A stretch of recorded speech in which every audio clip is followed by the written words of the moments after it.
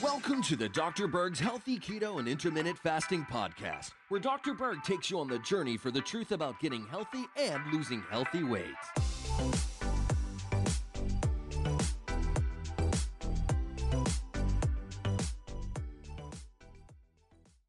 So let's talk about what sugar does to your arteries. And probably the biggest damage from high amounts of sugar in the blood with a diabetic is done to your vascular system. And I want to talk about what occurs in that state. So you have two things. You have the macrovascular system and the microvascular system. So the large vessels and then the small capillaries. In the large vessels, you have the coronary artery. That's the artery that supplies the heart muscle, okay? And then you also have peripheral arteries throughout your body. And then you have the microvascular system, which goes to the retina of the eye, or the kidney. If you think about it, what does the kidney do? It filters your blood.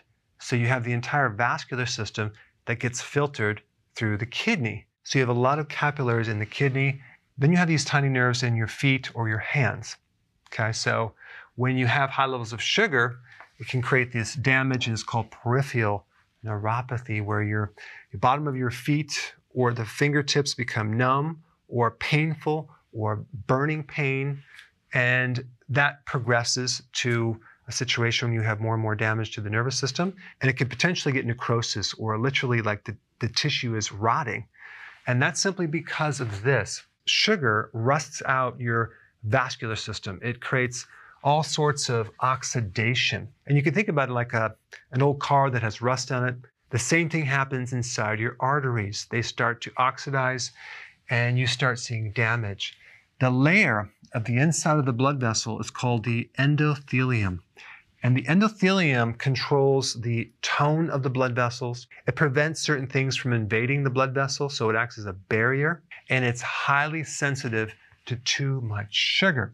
So high levels of glucose mimic inflammatory initiators. So glucose creates inflammation in the arteries.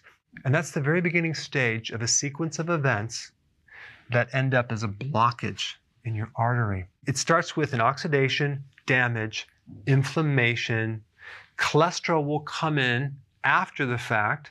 So people are focused on the cholesterol, but that is just trying to heal this inflamed, damaged endothelial layer. The oxidation has both direct and indirect effects. I'm not going to get into all the technical things about it, but it creates a lot of serious effects on the inside of the body that you don't really know are happening until you have a problem later in life. It'll also start thickening the inside of the blood vessels, creating stiffness.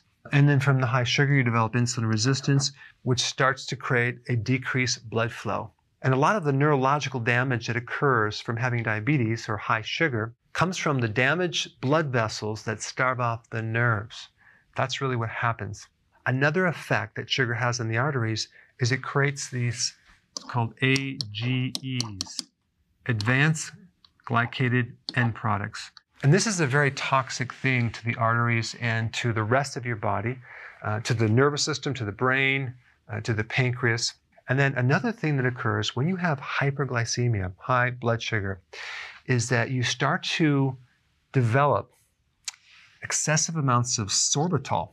Now, sorbitol alcohol, that's what it's called, starts to build up in the cells and starts accumulating fluid and starts to damage the cells in the retina.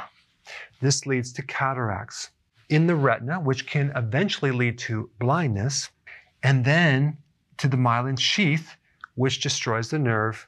And that's why diabetics get the peripheral neuropathies in the feet, in the hands, and it starts spreading up this way because it starts to destroy the vascular system and the nervous system. And if you can't bring in oxygen and nutrition to the tissues, it starts to die. You get necrosis. Other than that, you're perfectly fine.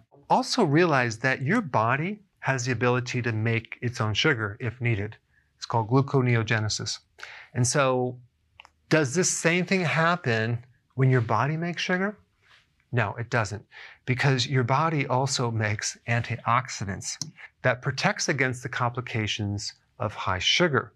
And these are the antioxidants that it makes, because with glucose comes oxidation, comes high levels of free radical damage, okay? This is another reason why you should eat food high in antioxidants versus buying some pill that has an antioxidant. You should eat lots of food with antioxidants. You should beef up, no pun intended, your vegetable levels to prevent some of the complications of this high sugar situation. This is why diabetics that are eating healthier, that have additional antioxidant support, have less complications from the diabetes.